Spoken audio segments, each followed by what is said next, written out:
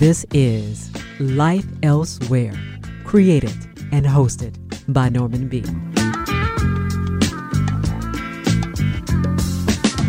Hello there. Welcome to Life Elsewhere. I'm Norman B. Diagnosed with autism at the age of 8, Camilla Pang struggled to understand the world around her. Desperate for a solution, she asked her mother if there was an instruction manual for humans that she could consult. With no blueprint to life, Pang began to create her own, using the language she understands best, science. That lifelong project eventually resulted in her book, An Outsider's Guide to Humans. Dr. Camilla Pang will join me later in the show. First, it was October the 3rd, 1995. The shocking outcome of the O.J. Simpson trial leaves a nation divided. Then, July 5, 2011, Casey Anthony walks free despite being convicted by millions on cable news and social media. There are times when something as supposedly simple as a just verdict rises to the level of a cultural touchstone. Often these moments hinge on logic that seems flawed and inexplicable, until now. Lead trial consultant Richard Gabriel explains in his book, Acquittal, how some of the most controversial verdicts in recent times came to be. Richard Gabriel, welcome to Life Elsewhere. Thanks so much for having me. I'm going to start off by telling you I read an awful lot. This book, from the beginning to the end, it was a page turner. I just kept some of it reads like fiction. Unfortunately, in some respects, it's all true, and you go through some of these cases that you've been involved with. And what I want to start with is that you are a trial consultant. I am completely ignorant about what a trial consultant is. Can you explain? Yes, a trial consultant is, as I would say it, almost a translator. A trial consultant is someone who understands both the psychology and the communication of a courtroom dynamics. We have this very pristine view of the courtroom as being sort of this very objective, very almost laboratory place where evidence gets presented almost in a vacuum. And in fact, it's about human decision-making and human judgment. And so with my background, I spend a lot of time just understanding the psychology of how jurors make decisions and how the cases get presented that affect those decisions. A trial consultant has a background in psychology or communication, and obviously we spend time conducting research on cases for our clients. We do focus groups or mock trials or surveys. We can help them in selecting jurors actually in court. We help them in preparing witnesses sometimes and in helping them to be the best advocates and to most clearly present their cases in court to hopefully get the best listening from their audience. Now, you write about the O.J. Simpson case, Heidi Fleiss, Whitewater, Enron, Broadband trial, Phil Spector, and Casey Anthony. And one of the things that and I started off with the introduction, was about the change, the big change. And I'm just going to read a little passage from your book. And it goes like this. Armchair justice is not new. Celebrity justice is not new.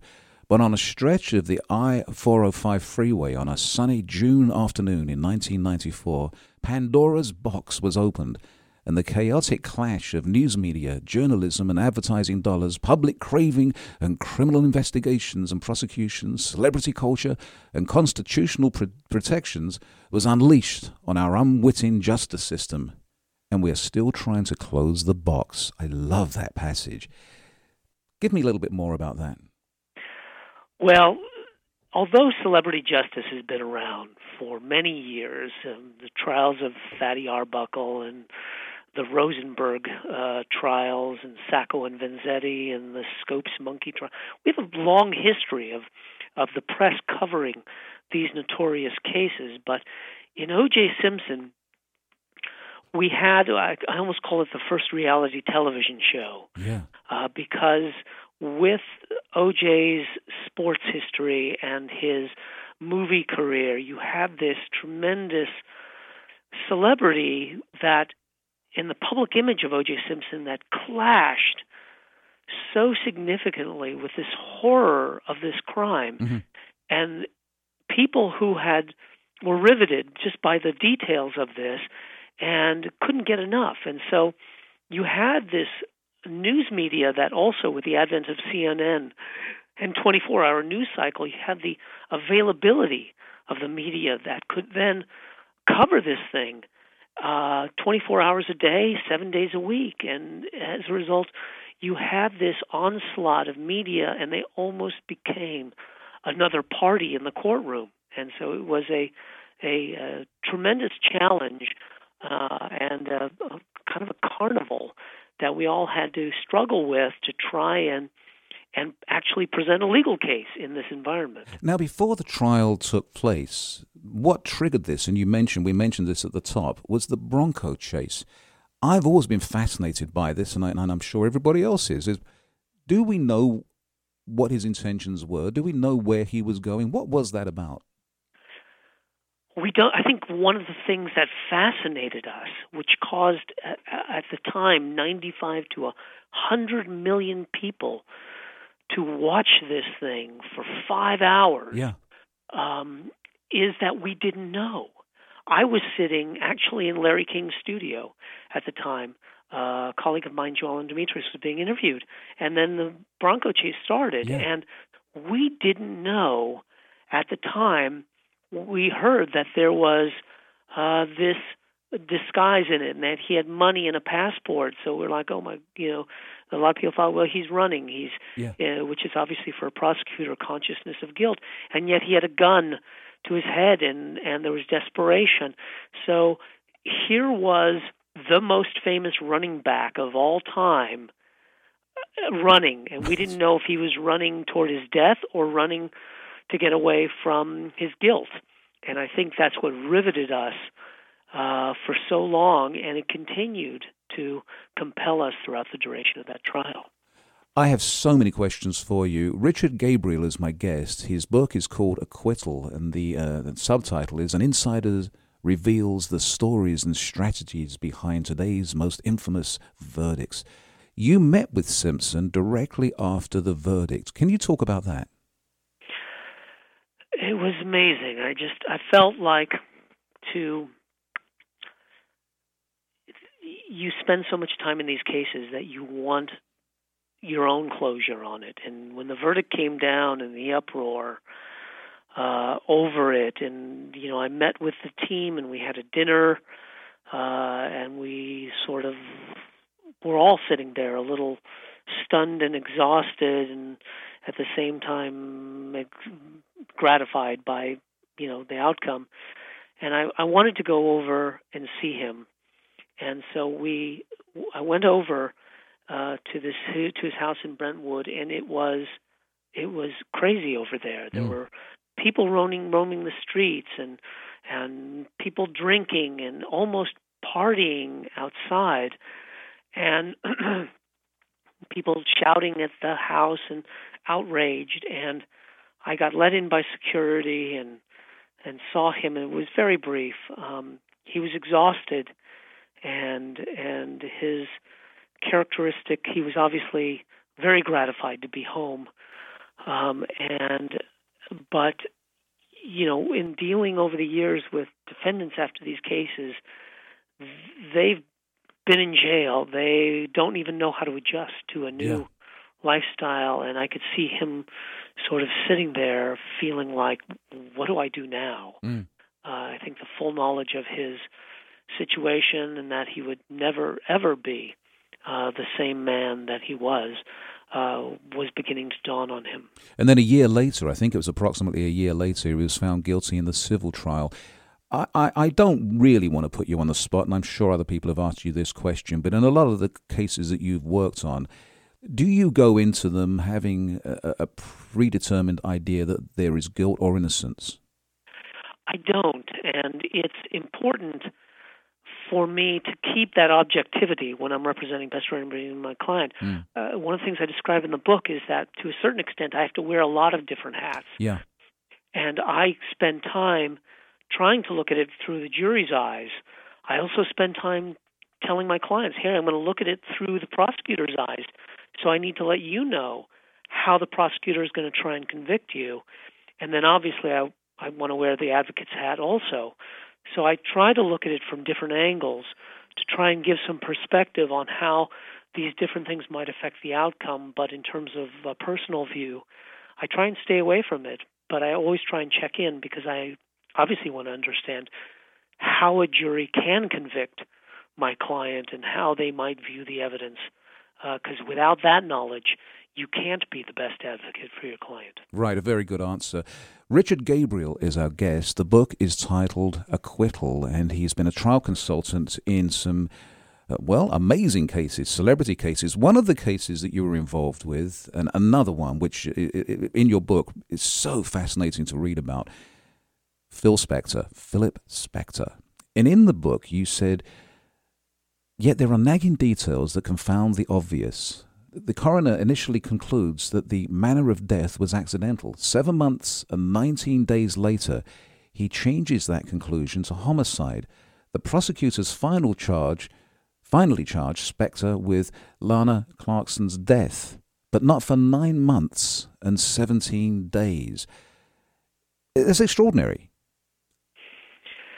It's one of the things that, again, in a lot of these cases, I see them sometimes as these mysteries. And like I think most of the public out there, you hear the details originally, and you hear, well, it's so obvious. It seems that he did it. And then when you started digging in, and when I started talking to the attorneys, and they started telling me some of these things, you start questioning, and you start investigating yourself, because ultimately that's what a jury does.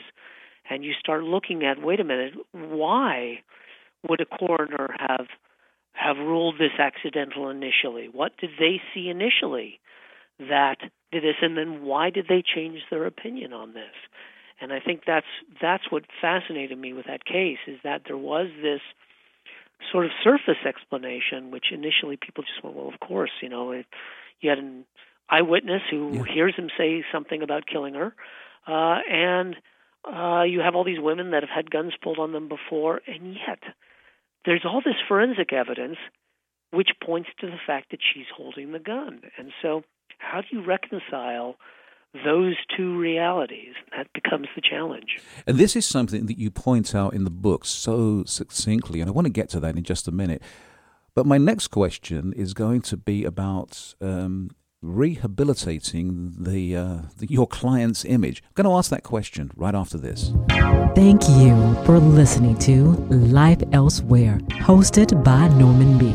To learn more about our program, our guests, and the music we feature, go to lifeelsewhere.co. That's C-O.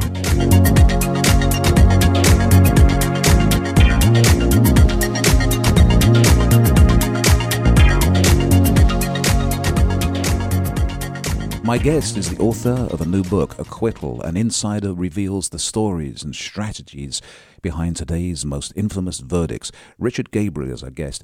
Richard, you talk about rehabilitating your client's image. For instance, you say the temptation for a celebrity, whether it's O.J. Simpson, Michael Jackson, Martha Stewart, or Philip Spector, is to rehabilitate their image. To do this, the client wants the attorney to reinstate his or her credibility, not only by denying culpability for the alleged crime, but also by reminding the press and the public of the great things he or she has done. That is something which I think we as a public don't really understand, just how important that is for your client. Can you talk on that? Yeah, it's a double-edged sword in a criminal case, because on one hand, part of their identity, part of their public image has to do with the positive things that the public remembers them for. In Phil Spector's case, it was the music. In O.J. Simpson's case, it was his famous career as a running back and even some of the films that he was in.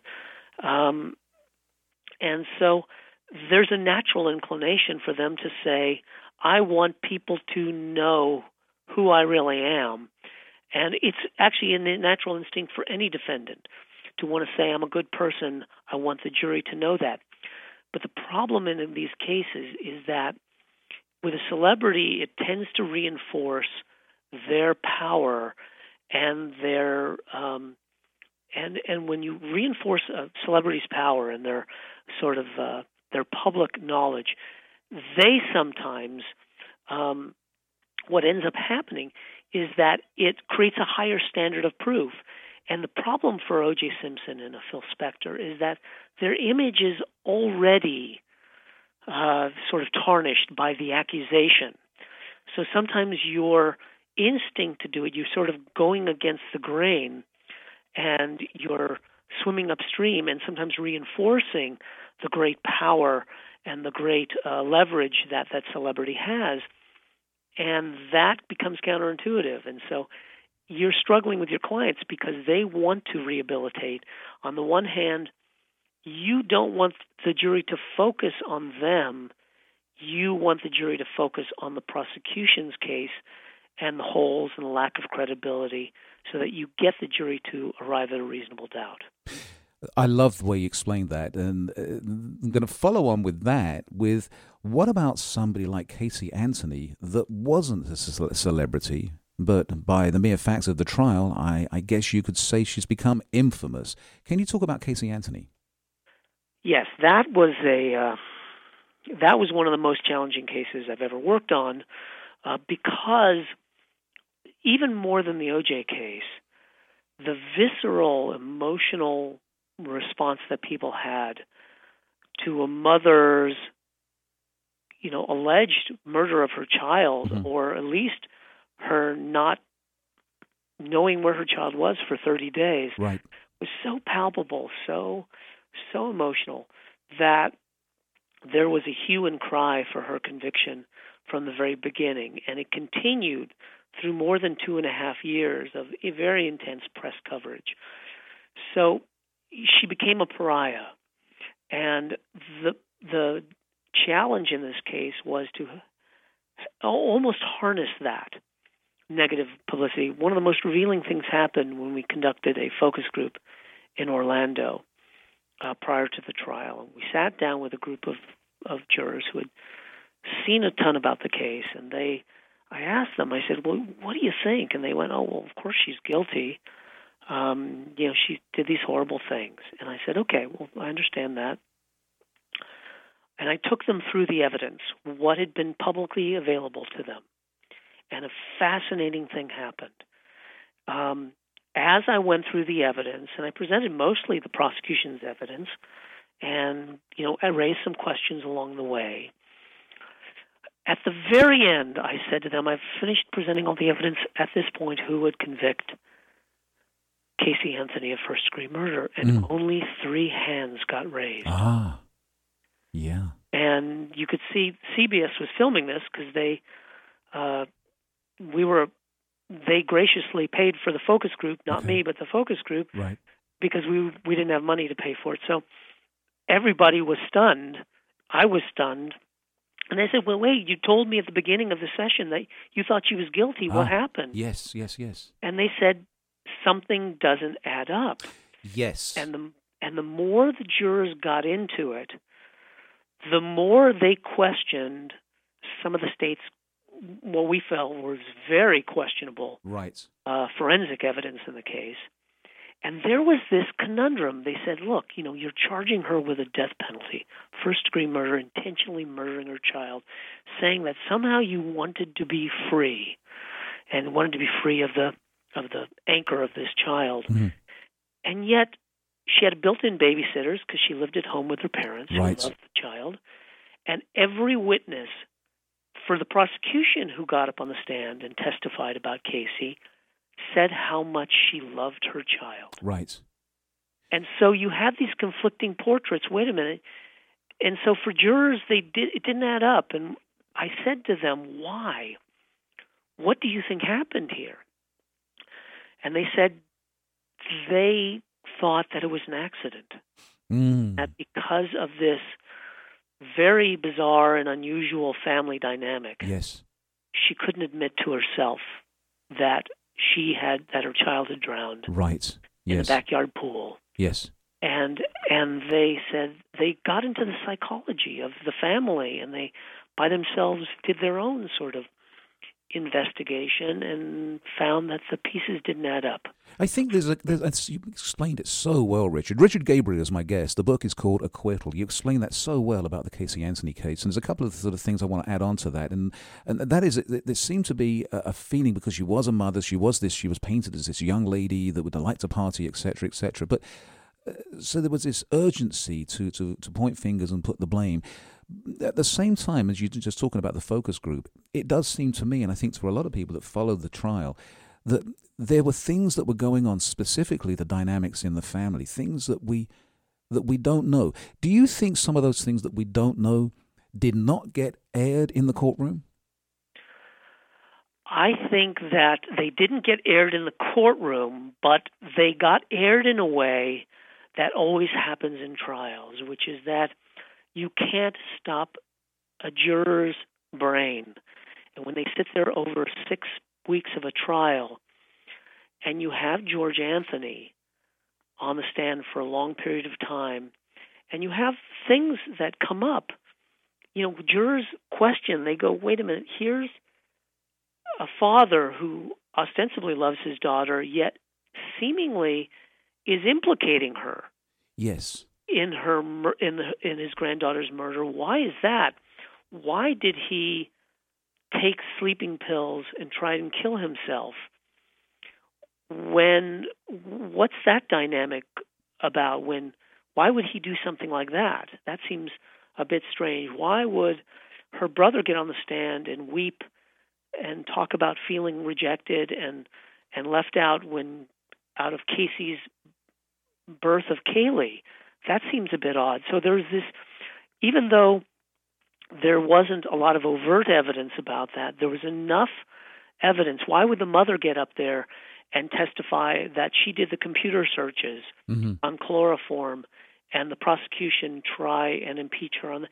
So there's all these things that led the jurors to create their own portrait of this almost Gothic family. Yeah. That sort of wasn't in evidence. You used the word there, which I love, Gothic, because really, in true sense, this could have been a Gothic novel if it wasn't horribly real. My guest is the author of Acquittal. An insider reveals the stories and strategies behind today's most infamous verdicts. Richard Gabriel is with us. I find it fascinating. I'm always interested in where people come from and how people get to do what they do. Can you talk just briefly about that? Well, a lot of people say I was sort of predestined to do the work I'm doing because my mother is a judge and my father is a psychologist. And although each of them in their own respects wanted me to go into both psychology and law, I guess I decided on a middle ground which incorporated both. I grew up hearing about my mother's cases and how she puzzled over how to make the right decision on sentencing and on what's the law to apply to different cases. Mm-hmm. And I heard my father talk about the struggles and the plights of people who are struggling with divorces and deaths in the family and emotional problems. And so I think to a certain extent, when I finally found this avenue in which to look at court cases and say, look, jurors are people, judges are people. There's a lot about the psychology of trials that hasn't been explored. I found a natural niche for myself. It's a great story. It's a great book. One last question for you, Richard. Richard Gabriel is my guest. The book is called Acquittal. You write about the most infamous verdicts. For you, what is the most infamous verdict above all? That's a great question. The most infamous verdict is the one, to a certain extent, I almost have to say Casey Anthony. Although 140 million people watched the O.J. verdict, and it became sort of a seminal event, the Casey Anthony verdict, to me, was almost more infamous, partly because it was so unexpected for a lot of people. Mm-hmm. I think some people thought that the jury in the O.J. Simpson case may have acquitted him. But I think that we had the deck so stacked against us in a death penalty case with Casey Anthony, and in Florida you only need 7 of the 12 jurors to put a person on death row. Mm-hmm. And so we just felt that case was improbable, given the vehemence of the thing. So I have to say that of all of them, probably Casey, it's a close one, but I think between Casey and O.J., almost Casey edges out as the most infamous, the most notorious. You've been a fascinating guest. The book is an incredible read, well done. It's very well written. Once again, my guest, Richard Gabriel. The book is called Acquittal. An insider reveals the stories, strategies behind today's most infamous verdicts. Richard Gabriel, thank you so much for joining us at Life Elsewhere. It's been a pleasure. Thank you for having me. Richard, that was great. So I really appreciate it. You were a terrific guest. And once again, I've got to tell you, I really love the book. And I really appreciate it. Yeah. It's been a compilation of many years of my life, and I just kind of felt it pouring out. So I'm gratified. I sort of got. That's why I touched on your background a little bit, because I got the feeling that it was something that you felt like you had inside of you that you wanted to get out. So it comes across like that. It doesn't come across. Like some of these kind of books do come across kind of salacious and sort of capitalizing on what people have been in. You explain the whole process very, very well. I like the way you've put it together. It's a great read. Well, I appreciate it and enjoyed the conversation. I got to talk about things that I sometimes in this book don't get to talk about. So I appreciate the depth of your interview.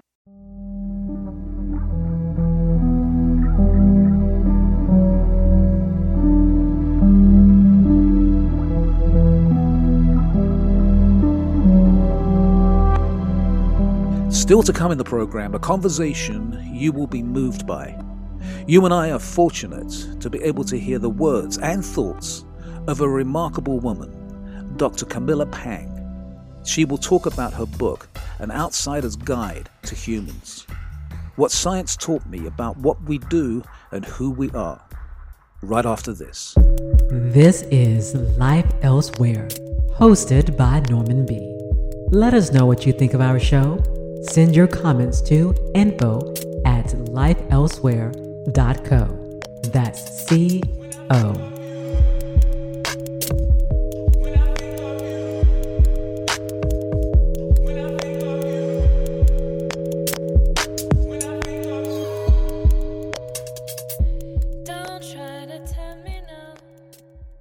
My guest is Camilla Pang, PhD. Her book is called An Outsider's Guide to Humans, What Science Taught Me About What We Do and Who We Are. Camilla Pang, welcome to Life Elsewhere.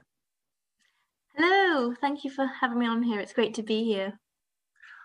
I have to be very, very honest with you. I expected your book to be somewhat stuffy and full of big words, but it's not. It's incredibly readable and better still, it's humorous. It's fun. It's a fun read. Oh, I'm really glad that you say that. Thank you. Yeah.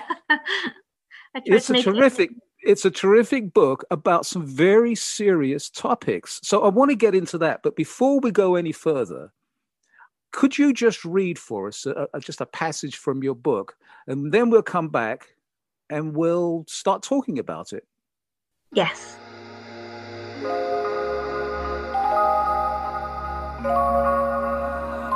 It was 5 years into my life on Earth that I started to think I'd landed in the wrong place. I must have missed the stop. I felt like a stranger within my own species, someone who understood the words but couldn't speak the language, who shared an appearance with fellow humans, but none of the essential characteristics. In our garden at home, I would sit in a multicoloured tent tilted sideways, my spaceship, with an atlas laid out in front of me, wondering what it would take to blast off back to my home planet. And when that didn't work, I turned to one of the few people who maybe did understand me. Mum, is there an instruction manual for humans? She looked at me blankly. You know, a guidebook, something that explains why people behave the way they do. I can't be certain. Picking up on facial expressions was not, is not, and never has been my forte. But in that moment, I think I saw my mother's heart break. No, Millie. It didn't make sense. There were books on almost everything else in the universe, but none that could tell me how to be. None that could prepare me for the world. None that could teach me to place a comforting arm around the shoulder of one in distress, to laugh when others laughed, to cry when others cried. I knew I must have been put on this planet for a reason, and as the years passed and my awareness of my conditions developed and my interest in science grew, I realised it was this.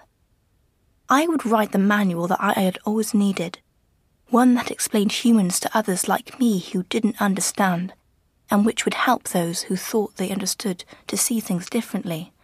The Outsider's Guide to Life, this book. It didn't always seem obvious or achievable. I'm someone who was reading Dr. Seuss while revising for my A-levels. Reading fiction actually makes me afraid. But what I lack in almost everything else, I make up for with the distinctiveness of how my brain works and my overwhelming love for science. Let me explain. The reason I never felt normal is because I'm not. I have ASD, Autism Spectrum Disorder, ADHD, Attention Deficit Hyperactivity Disorder, and GAD, Generalized Anxiety Disorder. Together, these might combine to make life as a human impossible. It's often felt that way.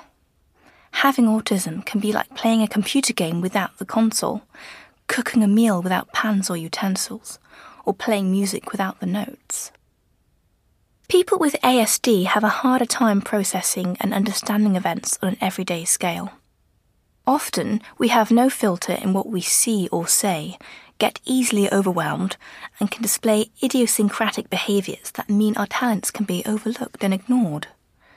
I'm someone who will tap the table in front of me a lot, make weird squeaking noises, and twitch constantly, nervous tics assailing me at random.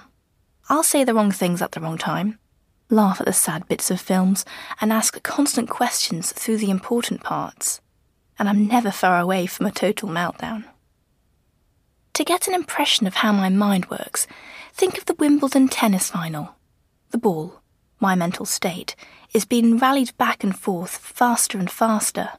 It's bouncing up and down, side to side, constantly in motion. Then, all of a sudden, there's a change. A player slips, makes an error, or outwits their opponent. The ball spins out of control. A meltdown begins. Living like this is frustrating, but also completely liberating. Being out of place also means you are in your own world, one where you are free to make the rules. What's more, over time, I have come to realise that my curious cocktail of neurodiversity is also a blessing, one that has been my superpower in life, equipping me with the mental tools for fast, efficient and thorough analysis of problems.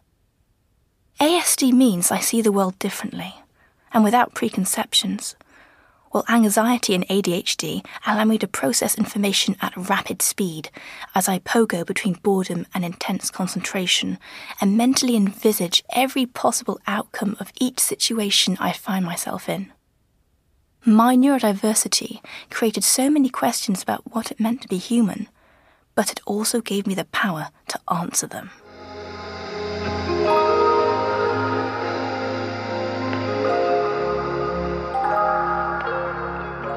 That was Camilla Pang, reading from her book, An Outsider's Guide to Humans, What Science Taught Me About What We Do and Who We Are.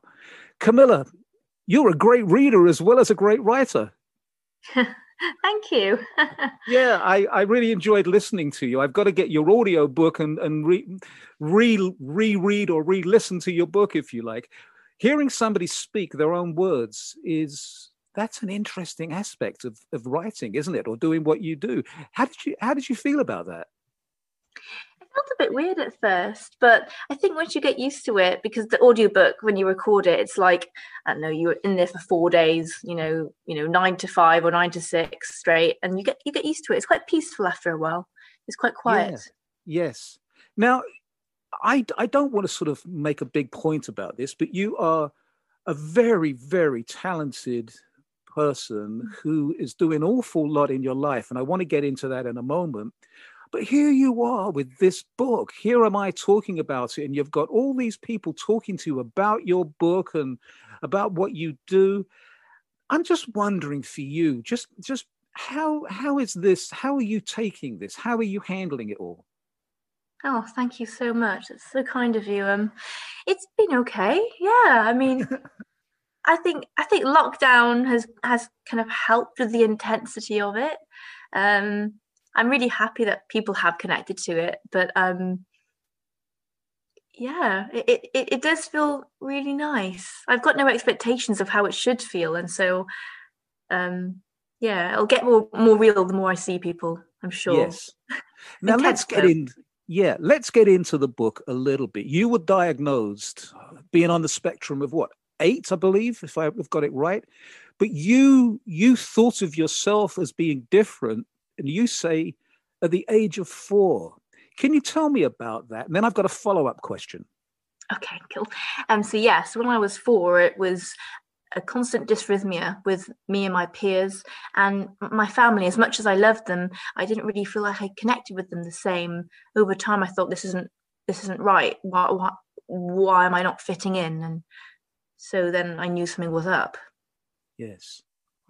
Now that feeling different, the degrees of feeling different, is it possible, do you think, that some people never get diagnosed?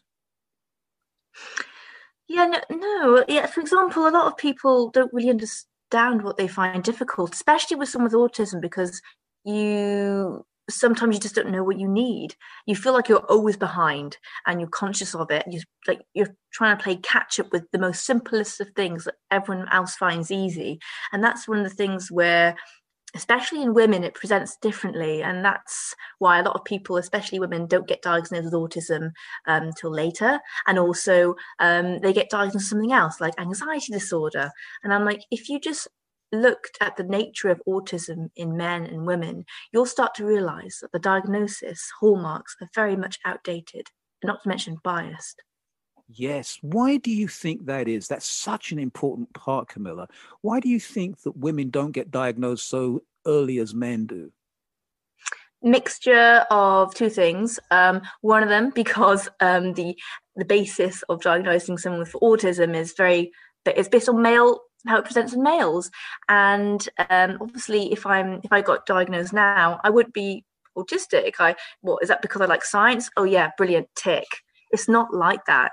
You got to consider how the autism affects the interpretation and processing of an individual and how it presents in different genders. But ultimately, women, it's a lot harder to diagnose them generally, not to mention if they have the right hallmarks, because they mask their symptoms, because the societal expectation of a woman is to be complicit and to be able to be agreeable and sociable. So instead of expressing yourself as not those things, you internalize everything. Yes. One thing that struck me in reading your book and just listening to you right now is that the subject of autism seems to be, it's not brought to the fore very much. I still think there's a lot of mystery for most people, which is why I think your book is so incredibly important. And as I said right at the beginning, it's a great read.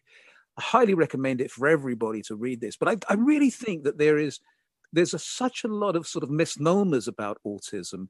I'd just like to get your take on that. Yes, there is. It's very much it's not a silent condition, but it is in the sense that it's silent because when you look at me, I look normal, but then the expectation of me to behave normal is something else, and it presents is a severity. For example, it presents very severely in some people, and others it's different. So the nature of autism by nature is quite hard to define. Yes, I was wondering before we started this interview, I was wondering for you, having written this book and having the condition that you have, how you approach this, talking to people, because you've got to talk to people like myself over and over again. And I'm sure some of the questions become kind of repetitive. Was that a concern to you for having to do this? I don't know. I think it was more of a logistical challenge. Like, am I on the right Zoom link? Like, yes, that's the main one. Am I on the right Zoom link? Am I on the right phone call? What do I do? It's the steps in between. In terms of like what I say, I prefer Zoom calls because I can see your reaction to what I'm saying, and if I'm blabbering on, I can wrap it up. And so it's just talking to someone, and you want to make sure that you're concise, but also if they want more detail, then you elaborate. So I've actually got a mechanism of actually speaking right now. And I layer it up like a cake. I give them foundation, and if that's all they want, then brilliant, stop there. And if they want the second bit, brilliant. We should all do that, don't you think? Well, if you've got a 5-minute live interview, then you can't give them the whole cake. You got to give them the little bit. Exactly. Now, there's 11 chapters in your book, and each chapter covers a different area of science. Now, for me as a reader, and a non-science person, it was very helpful the way that you've laid your book out. Was that intentional, or was it just the way you did it? I think it was a bit of both, really. I think I actually structured and ordered the chapters based on a machine learning algorithm, funnily enough, in my head. And for this, it was mainly based on making sure the person had a narrative and a guide from which they could follow. For example, I wanted to start with, the boxes and trees, because that was very fundamental. I wanted to take them through the scientific processes that have their own nuances, so that each chapter, it would get a little bit clearer and clearer and clearer. And then at the end would be one in which was about connection and the different chemistries of it, and also etiquette, which is one of the most nuanced things that humans are still trying to fathom. Yes. Something I noticed, and correct me if I'm wrong about this, but the edition that came out in the UK is got a different title and a different cover. Am I right about that? Yes, you're very, very right. There it is. Yes. That's a weird thing that it just seems to happen sometimes. I'm not sure why that is. Is there any do you have any explanation for that? Not that it's important, I guess. No, I think it was quite interesting, actually, because I got very attached to the UK name and the UK cover, because that's where that's its home.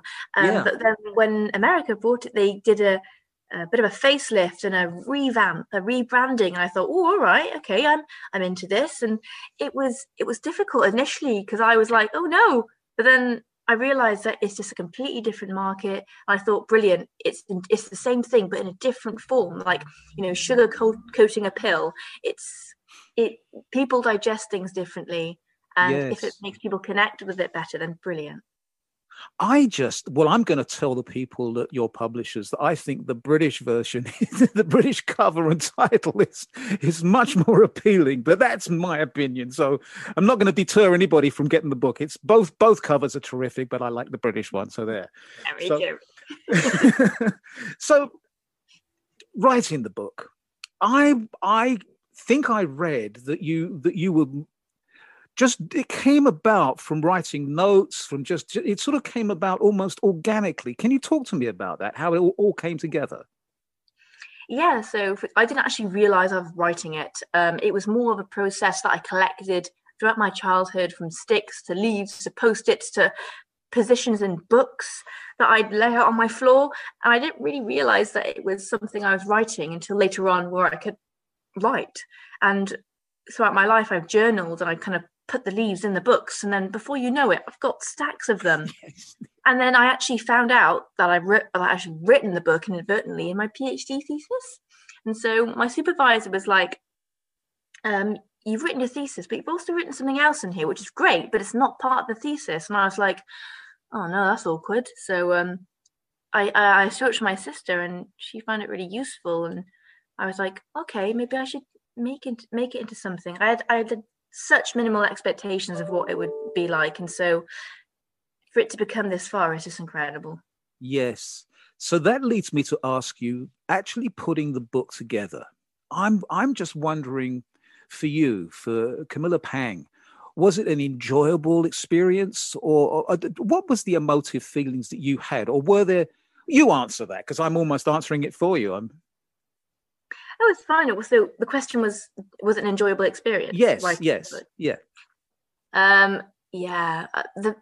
The ability to make sense and express yourself in an outlet is always an enjoyable process, no matter what you're writing about. If it's something you're struggling with, if it's something you're understanding or being excited about, the process of writing and putting stuff together is something that I find very enjoyable and instinctive. And that is something that I don't take for granted. There are many things in life that I don't have a natural instinct on. And this is one of them. And I was like, brilliant. Yes. You like to draw? Yes, I love to draw. Before I write, I always draw because I need to visualize things and how they are in 3 or 4D or 2, 3, 4D. And then from that, I'm like, okay, this is what I have. This is how it moves. And then from how that picture moves, I then write about it. Yes. This is something which I'm curious about, because I think at some point in your book, you talk about being a scientist or being an academic in that respect and not being artistic. But to me, both things seem to sort of meld together, particularly with what you have written. And I maybe I'm peculiar like this because I grew up being fascinated by art, but I've always been fascinated by science at the same time. So I just wanted to know from you, Camilla, is that how you see things? Is that your sort of perspective on life? Yes, definitely. I think first and foremost, to be a scientist, you don't have to be unemotional. If anything, you need that artistic expression to be able to know what you're dealing with. And when it comes to art, it's ironically two very different sides of the same coin. They're very much linked, and to be able, both of them are. They ask questions in nature, they poke the different interpretations of what the world is, and they find patterns within it to express what is happening, be it through numbers or through pictures. It's both stems from curiosity and the ability to make sense of what's going on around you. This is a difficult question. Oh, go on. Okay. Do you think that when people know that you are on the spectrum, do they treat you differently than they would if they didn't know? It's an interesting question, because I never know whether it's. I can't. If they do treat me differently, I don't notice. And if they do, is it because I'm a woman? Are they being sexist? Are they being racist? You don't know why people are treating you differently, whether it's due to your autism or another feature. But ultimately, this is something that I do want to highlight. That, for example, if you're having trouble with something, right, and you're trying to troubleshoot why you're feeling this way and how to solve it, if someone helps you and enables you through the process of doing it, as opposed to saying, oh yeah, you need help controlling your emotions because you're autistic, then I'm like, don't use that as a leverage to invalidate what I'm trying to do, because ultimately I'm trying to solve a problem. So I think people can use it against you quite a lot, but you need to be careful of that. And I've developed mechanisms in order to detect people that do that explicitly, which is actually easier because it's more obvious, and ones that treat you differently because you're like, oh, let me help you with your emotional management. And I'm like, I don't need emotional management. I'm great, thanks. I just need you to help me with this process and to help rationalize why the train isn't scary. Thank you very much.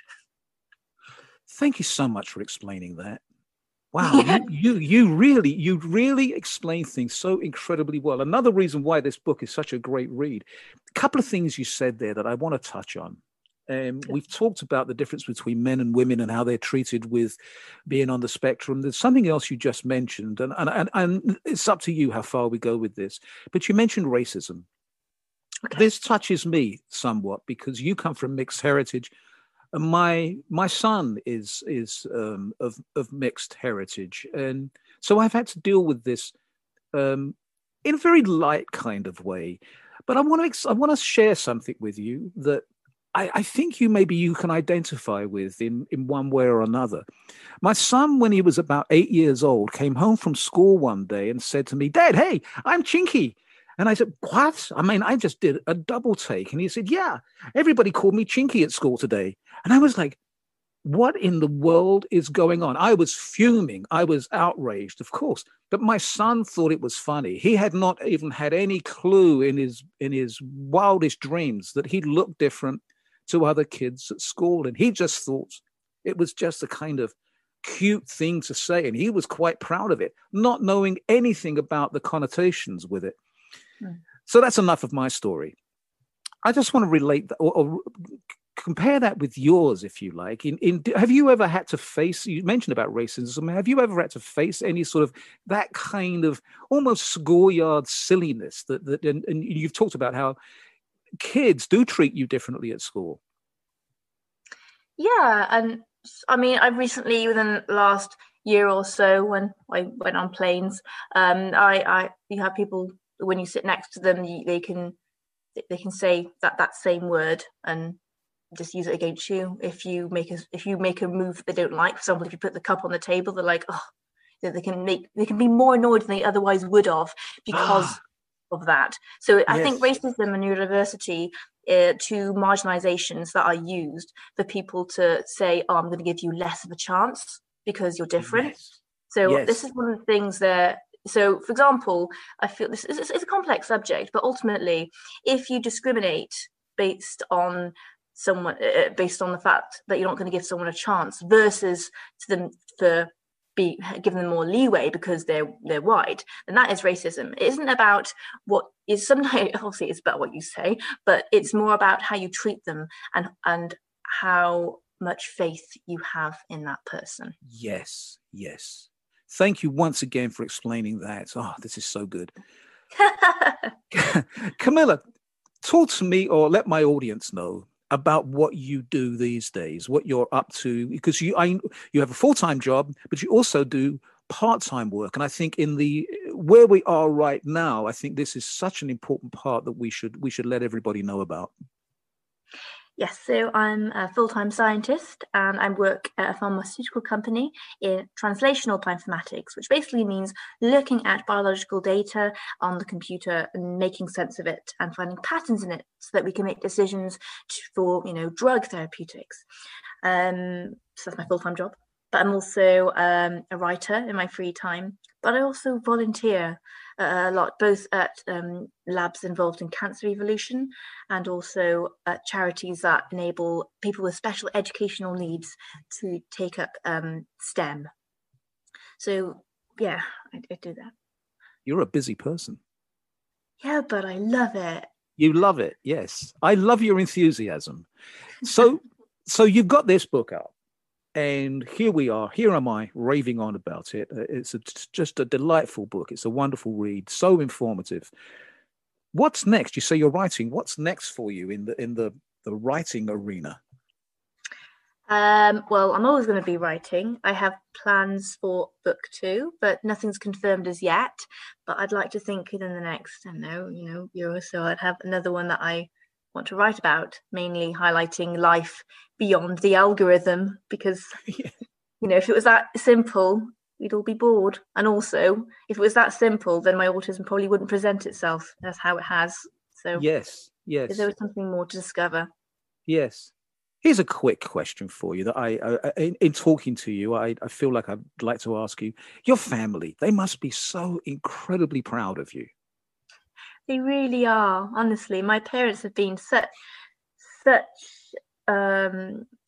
support doesn't even do it justice. They've been imperative to the whole process of enabling me to be who I am and not saying, oh, you should be this, but being like, well, this is how she is. Let's just make sure she doesn't get arrested or make sure she enjoys the process of living. And I think those two simple things have enabled me to find my own way. But they've guided me in places where I've been stuck. But both my mum, my dad, and my sister, Liddy, who lives in America at the moment. Oh, okay. Yeah. I don't often say this to people that write what non-fiction books, but this is a non-fiction, but it's a memoir, but it's I'm just wondering if anybody's approached you about making a movie, because it just seems to me to be so cinematic. And maybe it's because of the way you've written this book. Thank you. Well, there have been quite a few different TV production companies that we're kind of talking to and brainstorming. And I'd like to think it would be interesting if it was a movie. I'd be up for that. And it'd be quite, I'd be up for that. But this is, talking, work in progress. Right. Well, one of the reasons I asked that question, because I've got another follow-up, and that is I can't see anybody else playing Camilla Pang except Camilla Pang. Wow. I mean, I don't know. I think it's definitely going to be an interesting one if it does go ahead. And that's the thing. It's to what extent can I trust someone else to do the process that I've been through and to, express my story and do it justice. So it'd be a very interesting audition process. That's for sure. Absolutely. Yes, indeed. The title of the book is An Outsider's Guide to Humans, What Science Taught Me About What We Do and Who We Are. Camilla Pang is my guest. And one last question for you, Camilla. Do you consider yourself still, after writing this book, an outsider? I think we all are, but that's fine. I'm happy being who I am in my world. And yes, I do. And I love it. Yes. Yeah. Well, I like it that you're an outsider, and I welcome you to my outside world as well. So thank you so much. Yeah. Thank you so much. Camilla Pang has been my guest, a delightful guest. Once again, I'm going to give you the title because it's really important. An Outsider's Guide to Humans, What Science Taught Me About What We Do and Who We Are. And for my UK listeners, let me see if I can find the title here again. It is Explaining Humans. That's the title in the UK, and it's got a different cover. Camilla Pang, thank you so very much for joining us at Life Elsewhere. Thank you so much. It's been really great. It's been an honor. Camilla, thank you so much. You're absolutely delightful, and I'm very sincere about this. This book actually took my breath away. I just thought it was such an incredible read. I really did. So thank you so much. Yeah. Very kind. Yeah. Have a lovely day. Yeah, and you. Bye-bye now. Bye-bye. Bye-bye.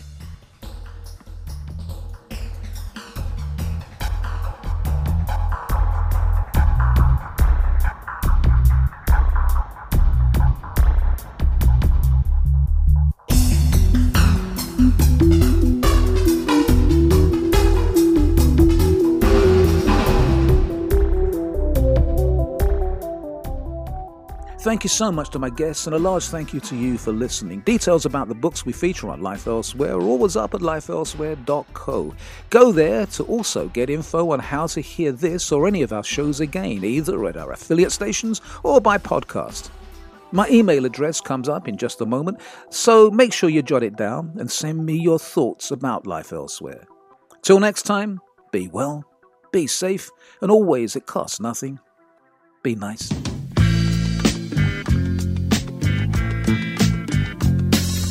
You have been listening to Life Elsewhere, created and hosted by Norman B. Life Elsewhere is written and produced by Norman B. Guest booking and additional research by Stephanie Lane. Behind the scenes assistance by James Vann, Bruce Goodman, and Allison Klein. We love to hear what you think about Life Elsewhere. Send your questions, queries, and comments to info@lifeelsewhere.co. That's C-O.